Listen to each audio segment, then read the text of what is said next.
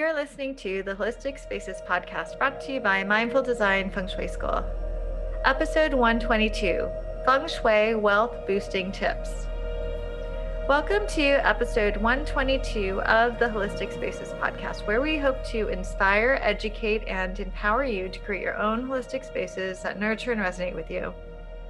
Angie Cho and Laura Morris are the founders of the Mindful Design Feng Shui School. Together, they have over 3 decades of experience designing harmonious living spaces. Laura and Angie have guided thousands of people to shift their energy and revitalize their lives. Mindful Design School offers feng shui courses and certifications. Check us out at mindfuldesignschool.com and holisticspaces.com. So we wanted to talk today about some wealth boosting tips. And this is actually based on a blog post we have. So if you're signed up for our newsletter, or if you look in the show notes, you can click through to the whole blog post, which has 5 wealth boosting tips. But we're just going to go over and touch upon 3 of them today. A little caveat before we get into wealth is that Laura and I really have this perspective that wealth is more than just cold, hard cash money, right? Because we all know plenty of people that may have monetary wealth, or you may have had monetary wealth or haven't, but it doesn't necessarily mean that you feel abundant, that you feel joy, or that your life is necessarily simpler or easier or more pleasant. But we really invite you to unpack what it is for you to feel abundant, and what is wealth to you, and what are your feelings of self-worth. So we're not just talking about monetary wealth, but at the same time, monetary wealth is connected and it's energy. So the more abundant you feel, the more monetary wealth you'll attract to you. So we wanted to talk to you a bit about some feng shui ways to approach that. So on our blog, we have a whole blog post with 5 wealth boosting tips, but we're just going to go over a couple of these. And the number one thing that we have on this blog post that we say, and we do in general, and this is what we say when we work with our students and clients, is that don't try to do all of this immediately at once, but you do want to take your time and do each thing with intention. And even if you just do one thing with a great amount of intention, that is the more powerful method, right? Yep. Yeah, always. I mean, I think if you're in a rush to do anything, no matter what it is, you're not going to be present. You're not going to be fully engaged in it. And also if there's a sense of fear and desperation when you're doing it, it's not the great, you really want to be, you want to be in the right mindset and just relax, have fun with it, and start slow. Yep. Okay, so the first one that we have on this blog post that we're going to talk about briefly, and you can read more about it on the blog post, but is there by starting to review some key feng shui areas of your home. And we list a few, but we're going to talk about one of the most important, which is your front door, which is a very important area of your home. So Laura, you want to tell us about the front door? I feel like I say this every week. We do say this every week. I feel like you're asking me about the front door every week. That's okay. That's how important it is. That's how fundamental it is. Okay. So if you have a closed up front door, and when I mean closed up energetically, your whole entryway, not just your front door, how you come in and out of your home. And we're talking about the main architectural front door. I know there's people listening now going, oh my gosh, but I come in my garage door and is that my door? Is that my front door? No, that's not your front door. Your front door is your front door. But the fact that you're coming in from your garage door every time, or your side door, what we would say to you is try to open at least once a week. Try to, you don't have to come in and out of your front door every day just to make it active and to start opening it for opportunities. Because again, it's the mouth of chi, opportunities flowing in. If you constantly keep it closed up, it's like it's not breathing. But once in a while, spend some time, maybe you need to get your mail. Maybe, you just need to let it open it up, sweep the front step, just do a little, TLC on it, and just make sure your front door knows you haven't forgotten about it. Yes. The mouth of chi, so important. So that's part of our first tip, but there's a couple other key areas of your home that relate to wealth and prosperity. So you have to read the blog or listen to some of our other podcasts we're going to keep you on your toes on this podcast. Okay, I'm going to skip the second one we put on the blog. And the third tip that we put on the blog is to find the wealth area of your home. And basically, we use a tool called the Bagua, which is a 3x3 grid. It's like a mandala that you place over your home, and it's overlaid on your home. And there's like these 8 different areas around a center. And one of them, which is very popular, is called the wealth area, or in Chinese, we call it Shun position.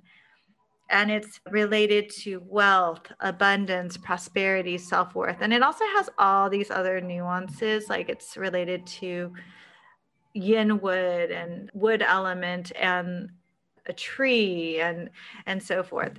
But in terms of, our podcast topic today, it's pretty obvious it's related to wealth. And the way that you find this area is to stand in the front door of your home and look inside your home, like towards the center of your home. And then the far left corner of your home will most likely be the wealth area. And if you need more guidance on that, you should definitely sign up for our practical feng shui class, because there's always like weird exceptions. But in general, it's that far back left corner. Yeah. So those of you that are trying to figure out where it is and you're thinking, there's some like, this isn't right because I don't have one. It doesn't go all the way over. Then, sign up for the practical feng shui, because we will bagua your home and we could talk about it. That's actually really a good specific kind of question that we can tackle in that. But other than that, imagine your house is relatively uniform in a square or a rectangle, then go for that far left-hand corner.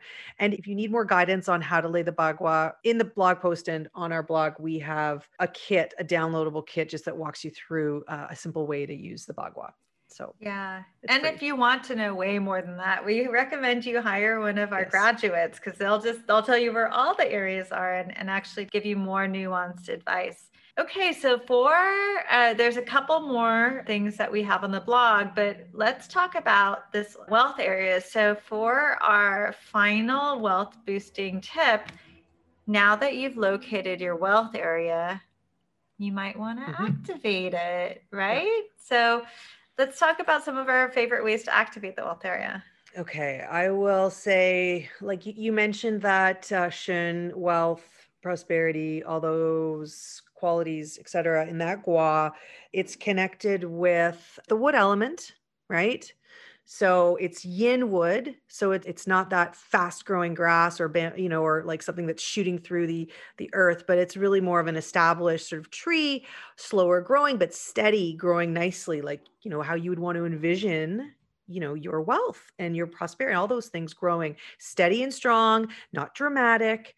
And so what you could do to bring that in is a plant, and you could bring in, more than one plant. You could bring in one, nice sized plant. You could bring in 3 plants, but bring in a plant, take good care of it, nurture it. Don't over love it. Don't love it to death, so just be like you would, again, you don't want to obsess about these things, right? So just put your plant there, care for it gently. Know that this is, that your whole wealth and abundance area and part of your life is just happy and easy and growing nice and slowly. Yeah, I would say at the same time, be selective with the plant that you pick. Like, it says something about you if you pick something that's easy to care for, or something that is really hard to care for. And then also your skill level. So it's about noticing, what are you capable of? What is the environment like that you're putting it in? What is the light that's available in the space? What are your means? What is your lifestyle? And so it's a gift that keeps giving, this idea of placing a plant in your wealth corner. And that's just one. I mean, we're going to talk about other ways. And if you can't put a plant there, then you can't put a plant there. Don't try and force it. Yeah, and that's where a skillful practitioner can work with you. So another easy peasy beginner way to enhance this area is that, we mentioned before that there's lots of different layers to each bagua area and the wealth area. Like, for instance, it's related to a tree. it's also related to the color purple. So a very straightforward, easy way to work with the wealth area is to add the color purple. And I think that there are some really fun ways to do that. You're only limited by your imagination, or you can work with someone, a skilled practitioner, to come up with a creative way. But it can be as obvious as painting the wall or adding a decorative element like a throw pillow or maybe a piece of art. You can find a blank canvas and paint it purple. You can also use like amethyst, which is a naturally occurring crystal that's purple. You could even combine it with your plant and get a purple colored plant, like with purple leaves or in a purple pot. What other accessories can we do there, Laura, in purple? No, you covered a lot of them. Yeah, Purple furniture. Color that, you know, obviously we're not telling you to go and paint one wall purple. Although if you really want to do that, and that is like absolutely what you're feeling, then go for it. But you can be really creative. I like the idea of the purple pot with the plant. It's sort of, you know, you've done it intentionally and they're both, you know, kind of supporting each other. And you've got one really solid adjustment that you can do in that area. And then you don't have to do any more than that, I would say. So it's good. Yeah. And I think the last one that we'll share, and we have a list of a longer list on the blog, but the last one we'll share is that you can hang a feng shui crystal ball, because people really, I don't know why, like people really love those feng shui crystal balls. And actually, Laura, I love how you describe the meaning of the feng shui crystal ball. So when we talk about adjustments in feng shui, we break them down into particular areas. And one of the areas is bright, light, bright. And feng shui crystals fall into that area. And these are the man-made prisms, crystal prisms that have the hole that can be hung from the ceiling and from a red string. You've probably if you've been, you know, reading about feng shui or following us, you've probably encountered this object that is used, and it's used to not only just move the energy around, because it makes, you know, if you see it lit up, you can see all the rainbows that it would make if you put it in front of the sunlight. And that same idea is how the energy modulates, but it's also described as almost like putting in a little sun, like a tiny little sun. So if you feel that, this is a perfect example. Let's say you can't put a plant there because there's no natural light and you know your plant's going to die. And you definitely do not want to do that. So what you would do, you could hang this feng shui crystal and imagine that you're bringing in the energy of the sun, which is this big, bright, you know, yang energy into that area. And you've enhanced that area and set the intention around that. Yeah, so we hope you've enjoyed our feng shui wealth boosting tips. We wish you much good luck on your wealth boosting project. Be sure to check the show notes or check out our blog. But if you're on our newsletter, it'll be easy for you to click through. If you look at the show notes on whatever app you're listening to the podcast, there should also be a link to that blog post. And we have a lot more information and even a video and that downloadable link to the Bagua kit. So we hope you will search our website for more. We hope you'll sign up for our newsletter. And thank you so much for listening this week. And you can tune in every Monday for a new podcast episode. If you like our podcast and this episode, please share it with others. You can subscribe on iTunes or Stitcher or Spotify, wherever you're listening. And even better, please leave a review. If you'd like to explore the world of holistic spaces and feng shui on an even deeper level, you can visit our website, online store, and blog for more information about feng shui and holistic living. And the best way to keep in touch with us is to sign up for our newsletter. So sign up for our newsletter. And you can always support the podcast by checking out our certification and mini courses like our practical feng shui class at mindfuldesignschool.com. Thank you so much for listening, and we will see you next week.